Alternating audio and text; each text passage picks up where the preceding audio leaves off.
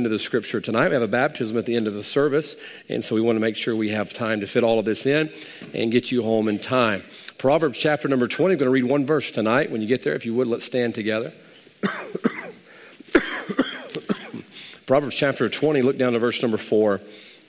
As we continue in this series of growing beyond, and it's just a good opportunity to take Sunday nights, have some Bible study time together, and just look at some single topic subjects that the Lord's put on our heart. It'll help us grow together as a church. And I don't know about you, but I'm still getting used to this place, and I'm sure you're still getting used to me. And I hope we can grow together, that we might fulfill the Lord's will even more as the days go by. So Proverbs chapter 20, verse 4, we're going to look at this verse. We'll read it through twice. The Bible says, "The sluggard will not plow by reason of the cold. Therefore shall he beg in harvest and have nothing. The sluggard will not plow by reason of the cold. Therefore shall he beg in harvest and have nothing." Let's ask the Lord to bless his word tonight. Lord, I thank you for your word. Thank you for the wonderful singing we've heard tonight and wonderful singing we were able to do, Lord, lifting up praise to your name for all that you've done and singing about how great you are. And Father, thank you for being the God that you are. And thank you, Lord, for even loving us, Lord, in spite of ourselves at times, even as we see in the life of Thomas. And Father, thank you for your word tonight. Lord, we know it's quick and it's powerful. And Lord, we know that you've got something for it to accomplish. And that's why you've sent it. And I pray we would allow your word to do in our hearts what you desire it to do. Bless the invitation, Father. I pray that your will be done in Jesus' name. Amen. You may be seated. I mentioned this morning that something I had mentioned also in Sunday school, that all of our lives will prove the will of God through either obedience or through omission, meaning that God wants to take our life and be an example of what happens when we are obedient, or God will use our life as an example of what happens when we are not obedient. And we have plenty of examples in Scripture of that. You know, this is why God preserved his word for us, that we could look in Scripture and glean from the lives of others. I've told you that I'm a middle child, have an older sister and a younger brother. And, growing up, I didn't like getting spankings, as my dad would call them, whoopings, or whatever we wanted to call them. I didn't like them, whatever you called them. And I remember watching my brother and watching my sister, and I tried to learn from things they did that got them spankings. You know, I just know that's kind of a weird thought, but if they got a whooping for it, I tried to make a note of it not to do it because I didn't like spankings, you know. And this is what the Word of God is for. He's preserved his book for us all down through the ages that we might glean from the lives of others. And there's some people in the Word of God that God wants us to be like. He wants us to glean from people who trusted him and were obedient through his word. And he wants us to see how he blessed their lives and used them. But he also wants us to see some people that he doesn't want us to be like. As we read the Word of God, we run across many of those, and there's one here in verse number 4 that I believe is a prime example to us. Excuse me. Tonight in verse 4, the Bible talks about the sluggard. For those of you that are not sure what a sluggard is, it's not the cousin to the snail. It is just a lazy person or a slothful person, if you will. And I think verse number 4 has been preserved for us in the Word of God that we might learn from him and how not to be like him. Now, tonight, I believe he's got a problem that many of us have in our walk with God, and it's something we must grow beyond, and it's something I am very good at in that he knew what he needed to do, but he offered up an excuse in why he did not do what he knew that he needed to do. And tonight, we're looking at a very simple thought of growing beyond excuses, growing beyond our excuses. I'm very good at excuses. I live in a flesh body that can easily come up with an excuse why why I do not want to do what I know that I need to do. But if we're ever going to grow in the Lord and become who he's calling us to be, we've got to talk ourselves or grow ourselves beyond our excuses. And I've quoted Bear Bryant many times, a wonderful, wonderful quote from him, even though he was from Alabama, that success is when you talk yourself out of your excuses. If you've ever had a diet, okay, I'm somewhat on one right now. My wife is educating me that a diet is usually just a hit or miss thing, that I've got to change my lifestyle. I really don't like it when my wife preaches to me truth, but that's truth if I ever heard it. That oftentimes we'll start these diets and they're just a momentary thing. And I'm trying to lose a little bit of weight because I just don't want to be overweight, to be honest with you, be a good steward of my health and my body. The Lord gave us to be able to serve him. And I'll tell you, I can excuse myself from my diet really quickly.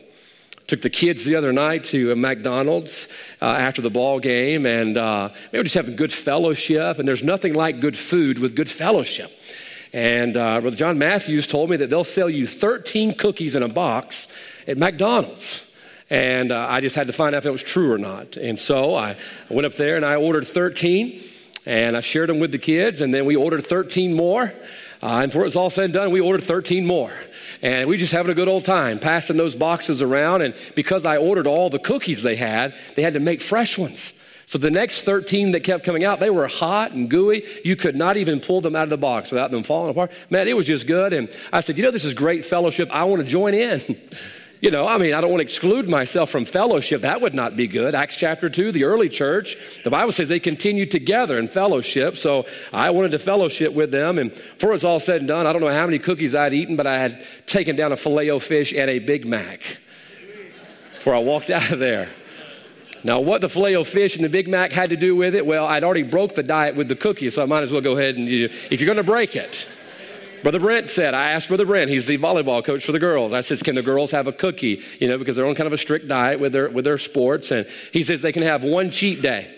And so I thought to myself, if they can have a cheat day, I can have a cheat day too. And if you're going to have a cheat day, you might as well have a good one. I'm not going to waste a cheat day on a cookie. And so I went ahead and had the Filet-O-Fish and the Big Mac. Now, here's the sad thing. When I got home, I felt horrible. I just felt bad about myself. I almost disqualified myself from preaching today. I said, somebody with such little bit of self-control does not need to be preaching on Sunday morning. But what happened was I just excused myself from what I knew better. I knew I didn't need all of those cookies and didn't need the Filet-O-Fish and probably just didn't need to be at McDonald's, period, to be honest with you. But I excused myself. And that day, my diet was not very successful. Why? Because I did not talk myself out of my excuses. Now, diet's one thing, but understand our walk with God and growing in the Lord and building the homes that God would have us to build and being the church that God would have us to be, if we're going to be successful, we must talk ourselves out of our excuses. And I believe we can learn from the sluggard tonight. So let's just jump right into this, if we could, in verse number 4. Excuse me. The Bible says, the sluggard will not plow. Notice that. The sluggard will not plow. So the first thing I want you to notice tonight is notice his mistake. Notice his mistake. The Bible says that he will not plow. Now, what is plowing? Plowing is what the sluggard, the gentleman, knew that he needed to do.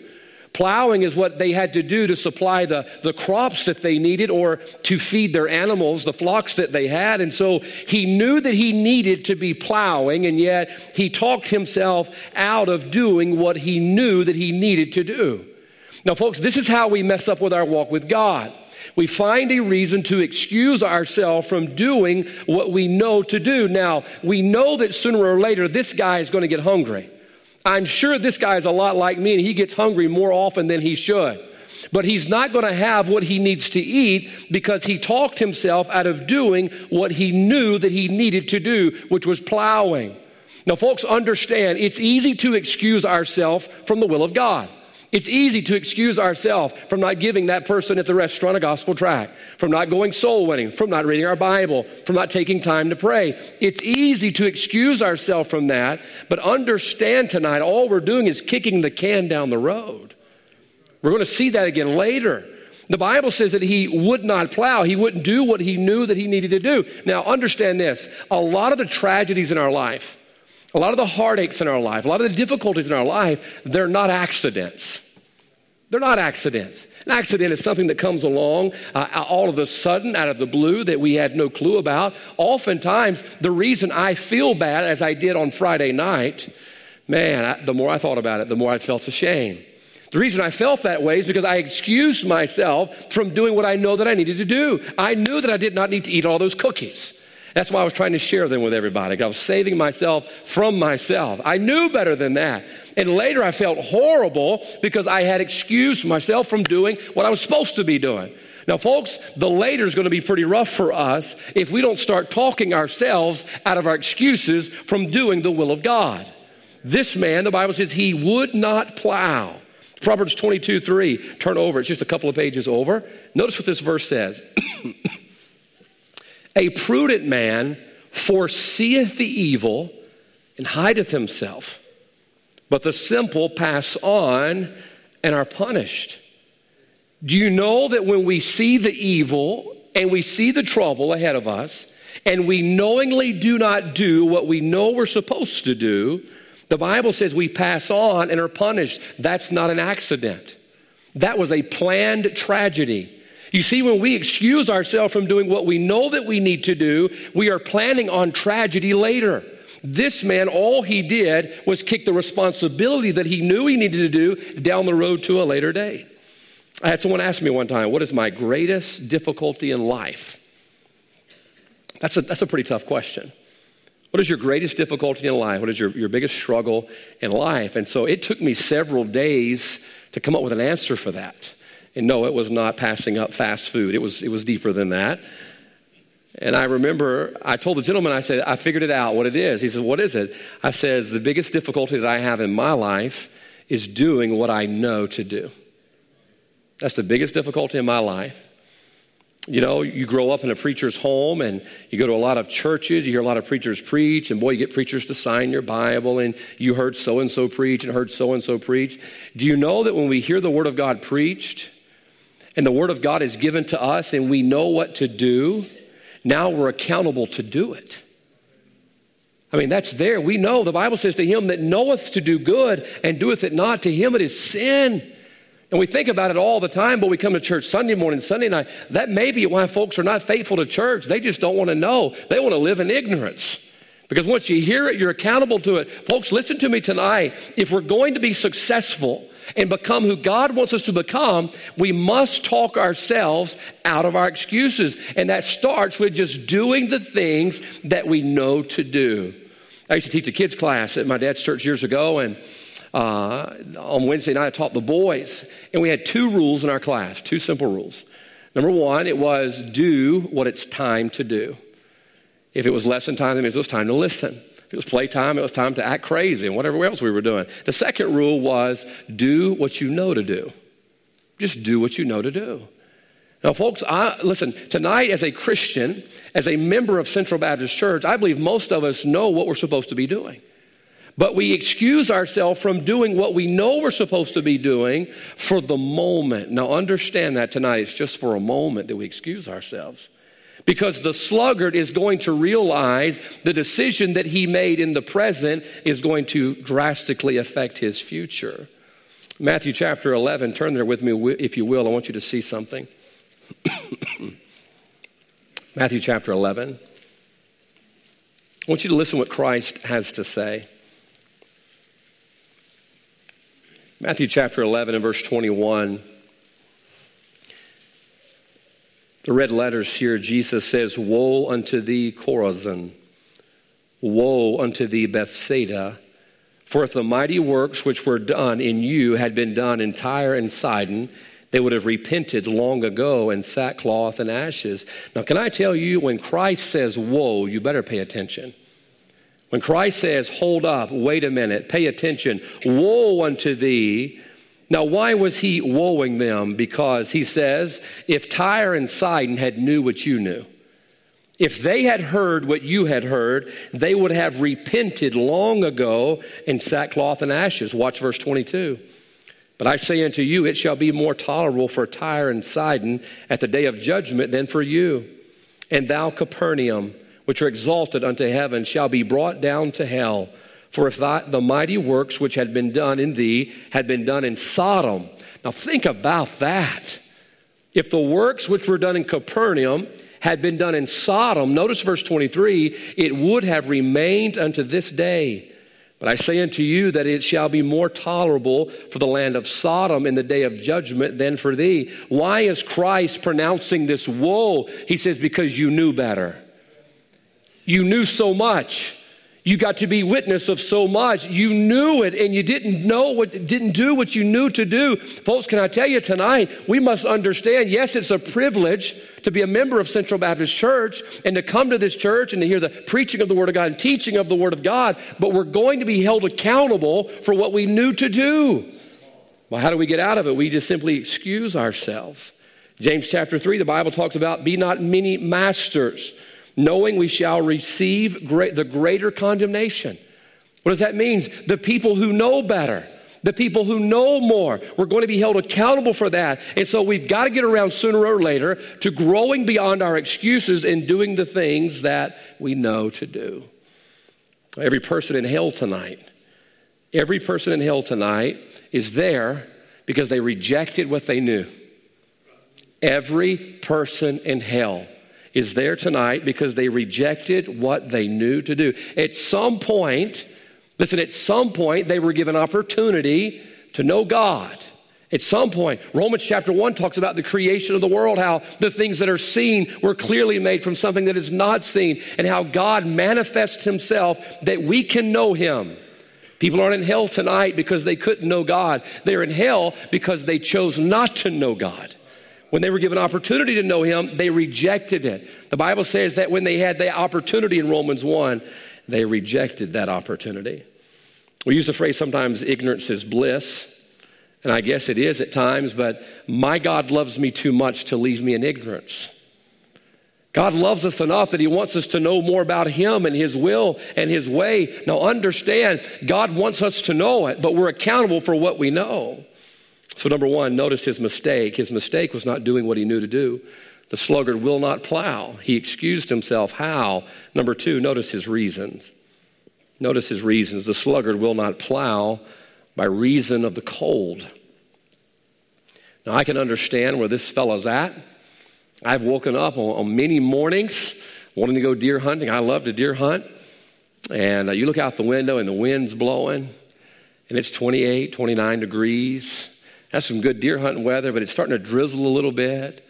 And you don't have a shooting house, so you're hunting on the side of a tree and you're just thinking, you know what, that bed is so soft and warm. And, you know, my wife get up and cook me some eggs or something like that. And, you know, I probably just need to stay home and read my Bible today. Isn't it neat how we can find the convenient time to be spiritual and not be spiritual?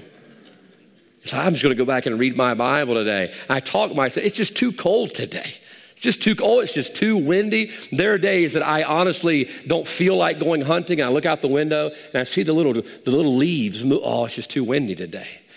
I'm excusing myself from doing what I want to do, not what I need to do, but I want to do. And here's what I want you to remember tonight. The sluggard, the Bible says he wouldn't plow by reason of the cold. He looked out the window and said, it's too cold. It's too cold for doing what I know that I should be doing. Can I tell you tonight, Satan specializes in two reasons. I preached out of this chapter years ago, a message entitled 2 Reasons Not to Serve God. But it wasn't TWO, it was TOO. The devil will always give you 2 reasons for not serving God. You say, what do you mean? Well, you think about Eve in the Garden of Eden. She knew what God wanted her to do. She knew how to be obedient to what God had told her she should and should not do, but the devil offered her an opportunity. And the opportunity was too good to pass up. He says, man, you'll be like God and you'll have the wisdom and the knowledge of God. And it was just too good. You see, she excused herself with a 2 reason. Think about Jonah. God called Jonah and Jonah knew what God wanted him to do. Jonah had no doubt what God wanted him to do. God made it clear. He says, arise, get thee to Nineveh. He knew what God wanted him to do, but Jonah got to thinking about it and Jonah says, those people are just too much trouble. There's another 2 reason that the devil gave him. When God told Abraham and Sarah they were going to have a baby, they thought that was too far-fetched. That's just too far-fetched for that to happen. And Abraham and Sarah just couldn't grapple with what God wanted them to do. When David was up on the wall and he saw Bathsheba bathing, she was too desirable to him. The devil will always give you 2 reasons for not serving God, but understand it's just an excuse. By the way, it'll be an unacceptable excuse. We'll see this in a minute.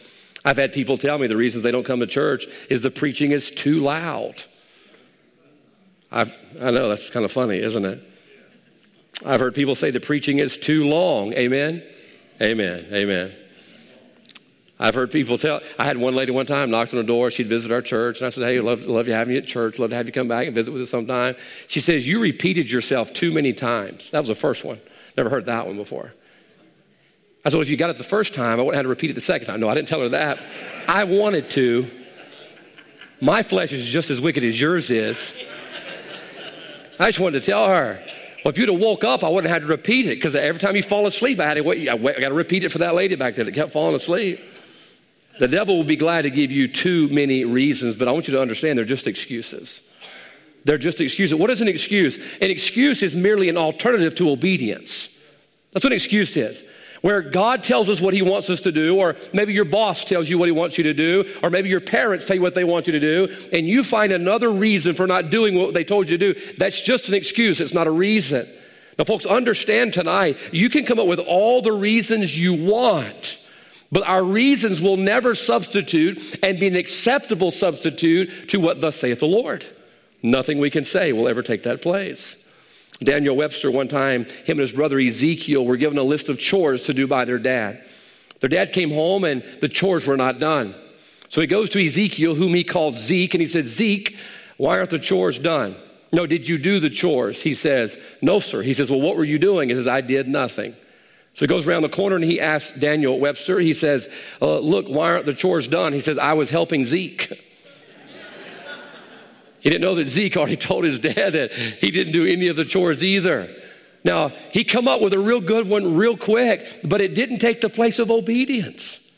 Sometimes we think because we have a good excuse that excuse is somehow magically going to take the place of obedience. No, what God looks at as obedience is obedience. Whatever reason we have for not being obedient is simply an excuse. I got pulled over one time for speeding on my way to college. I was on 588, headed towards Ellisville. And man, I had a good song. I think it was a Cathedral song was playing on the radio. And I just kind of got in a toe-tapping mood, you know. It was just a good one. And man, just stirred my spirit a little bit. And I was just, and I was doing 73 and a 55. Policeman had the audacity to pull me over for that. So once I spun around and got pulled over, he spun around, he's coming back. I had time to get my Bible out of my briefcase. Dash, just put it up on the dash. And I had my suit and my tie on. He says, sir, where are you headed? I am headed to Bible college. That's what I told him. He says, can you tell me why? I was just listening to this good old song, talking about the blood, and man, just having a good old time, and he still wrote me a ticket. Surely, this fledgling preacher, he's not going to, no, he didn't. You know why? Because I broke the law. I thought I had a really good excuse. Surely he's not going to write a preacher a ticket with a Bible on the dash, and he's wearing a suit and tie. Oh, he wrote me a ticket. Why? Because I broke the law. I had a good excuse, and it was probably a comical excuse, and he's probably still talking about the guy that tried to get out of the ticket by telling you he was listening to a gospel song. But you see, the excuse didn't cut it. It's the same way with God. Do you know the sluggard, he wouldn't plow by reason of the cold? Do you know his excuse would not feed him come harvest time? But I had a really good excuse. It was really cold that day. It doesn't matter. The excuse would not give him what obedience could. And understand, we may have an excuse that pacifies our mind. When we feel good about not being faithful. We feel good about reading our Bible. We feel good about not soul winning. We can come up with all of the best reasons in the world. But understand, that excuse cannot do for us what obedience can by honoring God and what God told us to do. It all sounds good, but it really doesn't change anything. And I want to tell you this tonight. If you get advice that talks you out of doing what you know God says doing, that's not good advice. If you get any advice that is contrary to what you know God says, then it's bad advice, whether you get it from somebody else or you give it to yourself. Now, folks, remember I said this morning, we got a bad case of giving ourselves bad advice. I hear people all the time say, well, I know, and that's where we mess up. When we start thinking about what we know God has already said. Matthew chapter 25, we know the parable of the talents. We know it very well, to where the man who received the 1 talent, his master came back and asked him, why didn't you take my money to the changers? Buddy, was he ready or what? He was ready. I mean, I think he probably rehearsed it in his mind. It's like this. Got to thinking about it. Strike one right there. All he had to do was be obedient. He didn't have to think about it, just be obedient. I got to thinking about it, and I know that you're an austere man and you reap where you haven't sown and all this. So here's what I did. I went and I buried it in the ground. I just dug it up, and here's your coin bag, your talent bag. And so the master of the house says, oh, okay, no problem. Good idea. No, It didn't go very far, did it? The excuse didn't cut any mustard with the master of the house. Why? Because what he was expecting was obedience. I read a quote one time. It says this: a poor workman will always find fault with his tools. A poor workman will always find fault with his tools. Well, how guilty I've been at that. There's even times I've even broke my own tools. I don't know how many of my dad's shovels I broke because I didn't want to dig holes. You know, you just kind of jump on one side more than the other. You know, shovel's not a pry bar, too. You stick it underneath there, turn it, oh, my goodness. Look, I'd have had this thing dug up if you give me a better shovel. This old sorry wooden shovel, I think termites probably didn't eat this thing up and it just snapped off. Yeah, a poor workman will always find a reason to blame his tools. The Apostle Paul in Acts chapter 20, listen close. The Apostle Paul is the grading curve. You know what a grading curve is? He's that line that we're compared to. Christ is the line. But I want you to think about the Apostle Paul here in Acts chapter 20. Listen close, verse 18. And when they were come to him, he said unto them, ye know from this first day that I came into Asia, after what manner I have been with you, listen close, at all seasons. Paul says, you know how I've been around you at all seasons. Listen close to verse 19.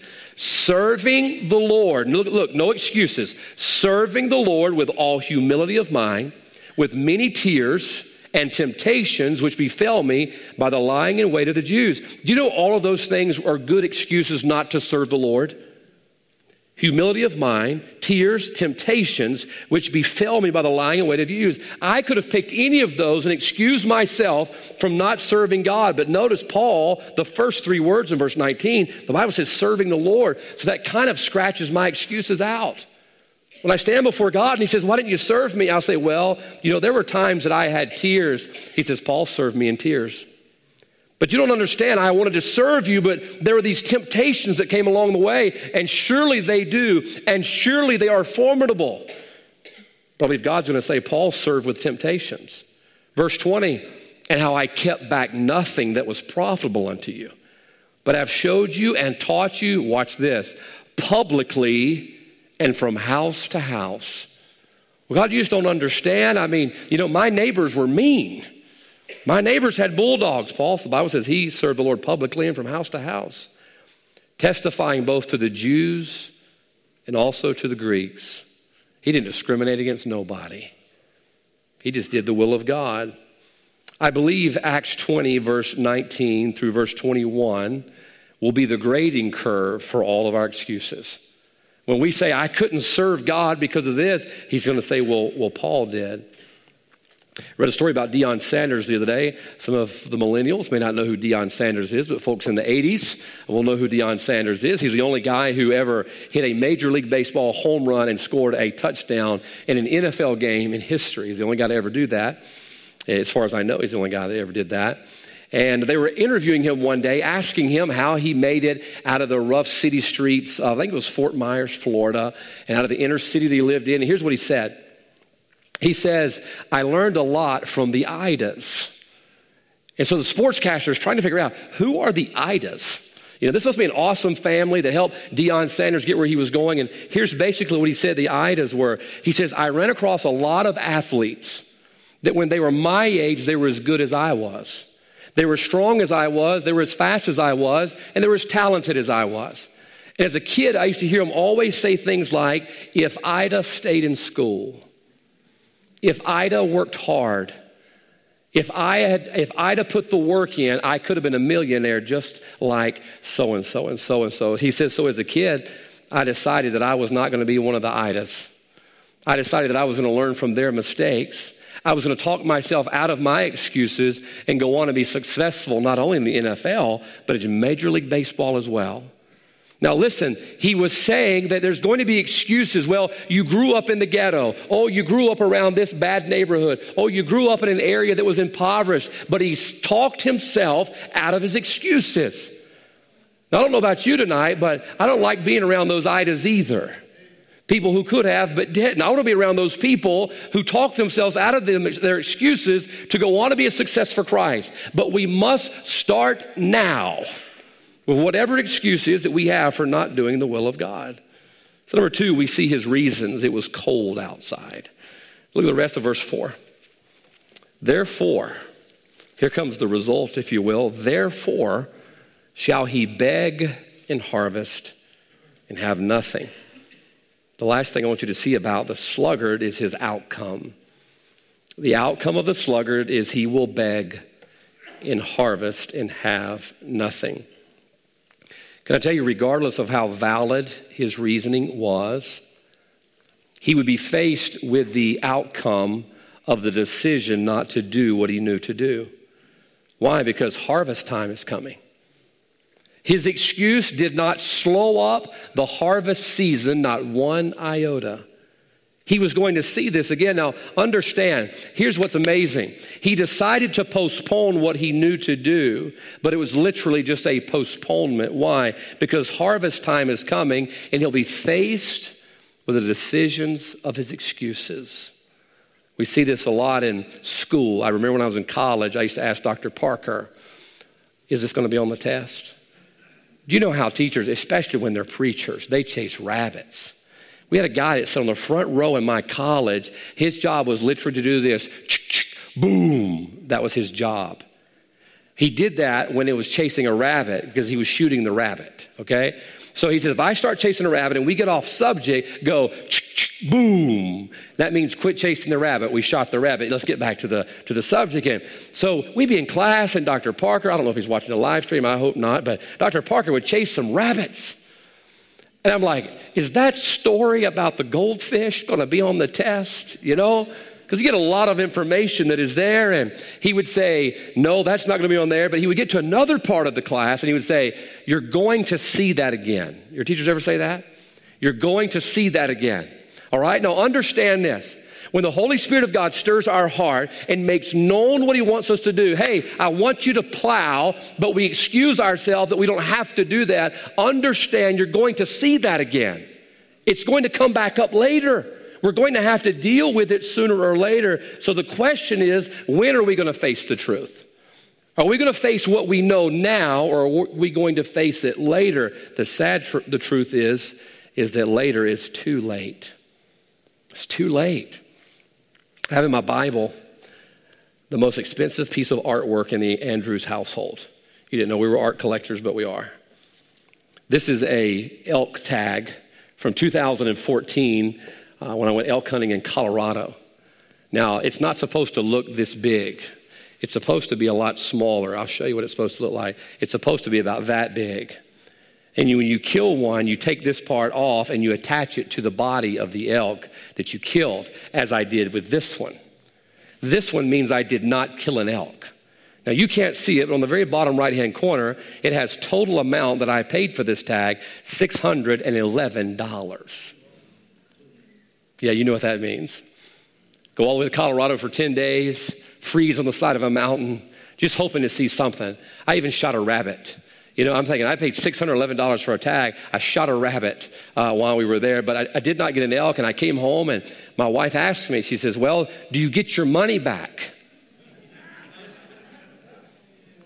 I wanted to tell her yes, but you don't. And so my wife says, we need to frame that. It'll be the most expensive piece of art in the Andrews family collection. This will go on the wall in our house. Now, here's what I want you to understand. While I was there, you know, there was a few elk on the property, but man, I never really caught up one, never got a shot at one. So here's what I decided. The next year when I go, the first opportunity I get, I don't care how big he is. I don't care how small he is. He's going down. I even prayed about it. You know, you have not because you asked not. I prayed, I says, Lord, if you will let me see an elk, a legal elk. I don't think the Lord sends illegal elk, okay? So I was praying for the legal ones. Make sure we pray specifically. I said, if you'll let me see a legal elk, I'll shoot the first one that comes out. So this little elk is in my office. You want to see him? He's a trophy to me. Little elk comes out. I got to tell you this real quick, okay? I'm supposed to chase a rabbit. Brother Edwards, you can shoot the rabbit if I get too far, okay? I have two kinds of people that walk in my office and see my elk. You have the one type of people who walk in and they go, whoa, did you kill that? Yeah. They've never seen a trophy elk before. And then you have them guys who watch the Outdoor Channel walk in there and they go, did you kill that? It's almost like I shot somebody's dog or something, Like, yeah, I shot that. This little old elk walks out on the side of a bald ridge. Beautiful, the sun was shining. And I look at that little old elk that was there, and I was like, well, he ain't much to look at.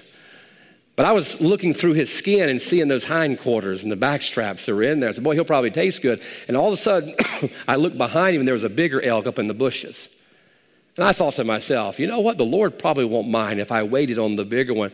He did mind. He reminded me of what I told him, that I would kill the first one that came out. So I pulled the trigger on that dude. He rolls over on the hill and loaded him up on the truck, and his head is in my office right now. Some folks might look at it and say, man, that's just a small little pipsqueak of an elk. But I want to tell you, I wasn't going to miss my opportunity. The opportunity was there. This tasted horrible. Man, we tried to fry this thing up and put it on a sandwich and all of that. It did not taste good. And so I said, you know what? The next time I have opportunity, I'm not going to pass on it. I'm going to capitalize on it. I'm going to shoot the first thing that walks out. And I'm going to tell you, that thing tastes good for about 1.5 years, almost 2 years. The moral of the story is simply this: be careful on passing up opportunities.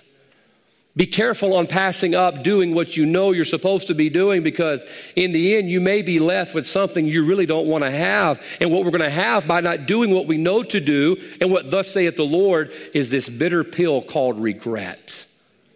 When we had the opportunity, but we didn't. Why? Because it was cold. I think about old Noah. Noah was a preacher of righteousness, and he preached truth. He preached truth. He preached truth. And the people just kept excusing themselves. No. We don't need that. We don't need that. We don't need that. Can I tell you, the people, when that rain began to fall, they were once again faced with a truth that they had excused away. They had heard the word preached, and they knew what to do, but they decided, you know what? I'll just excuse it away. It's the same thing with the children of Israel. The children of Israel knew what they were supposed to do in obedience to God, and Moses kept trying to push them, and Moses kept trying to push them, and finally, God says, enough. You've tempted me these 10 times. I've given you opportunity after opportunity. You know what to do. And he goes on to say, go not up. The children of Israel said, okay, we're going to take you up on it now. We're going to go to the promised land. And God says, don't go. I'm not going with you. And all the children of Israel was left with was regret and a missed opportunity. Why? Because they just couldn't talk themselves out of their excuses. So what is God saying in verse 4? Don't be like the sluggard. Don't be like the sluggard. What was his mistake? Well, he did not do what he knew he needed to do. If you're here tonight and the Holy Spirit of God has stirred your heart tonight, or has stirred your heart weeks or maybe months or years before, and you've still yet to be obedient because you excuse why you don't have to do that, I'm going to encourage you, if he continues to stir your heart, take the shot. Take the shot. You don't want to be left with the regret of what you didn't do when there's no more time to get it right with God. Deuteronomy 11, last verse. The Bible says that God says to his people, I set before you this day a blessing and a curse. A blessing if you'll obey, and a curse if you want. Can I tell you what the curse is a result of? Excuses. He says, I've set before you a blessing, and I've set before you a curse. And you can have the blessing, but the blessing comes through obedience. That's just do what you know. Just do what you know to do. And the curse is the result of excuses. Well, folks, I don't know about you, but I can excuse myself from doing whatever God tells me to do, but understand you're going to see it again at harvest time. You're going to see that again. The opportunities that he provided, the knowledge that he gave us, we decide, you know what? I've just excused that away. Well, you keep excusing it away, but you're going to see it again. As Romans chapter 1, the Bible says in verse number 20, that he showed creation the opportunity to know God. And if he, through creation, gave opportunity to know him, and we decided to not know him, the Bible says those people are without excuse. Now, if they are without excuse, how bad is it going to be on you and I? Look, we had the Word of God.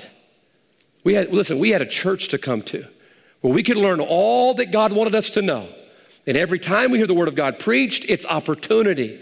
It's opportunity to have what God has prepared, and we can have it through obedience. Oh, how much the more are we going to be without excuse? I don't know about you, but I want to be a successful Christian. Success begins when you talk yourselves out of your excuses, or as a Christian, you grow beyond your excuses. We see the mistake he made, we see the reasons, and we see the outcomes. I don't know about you, excuses don't seem like they turn out very good. But obedience is what God will bless, and obedience is what will produce fruit in the life of every one of us tonight. Our heads are bowed and eyes are closed. Let's stop there. Heads are bowed and eyes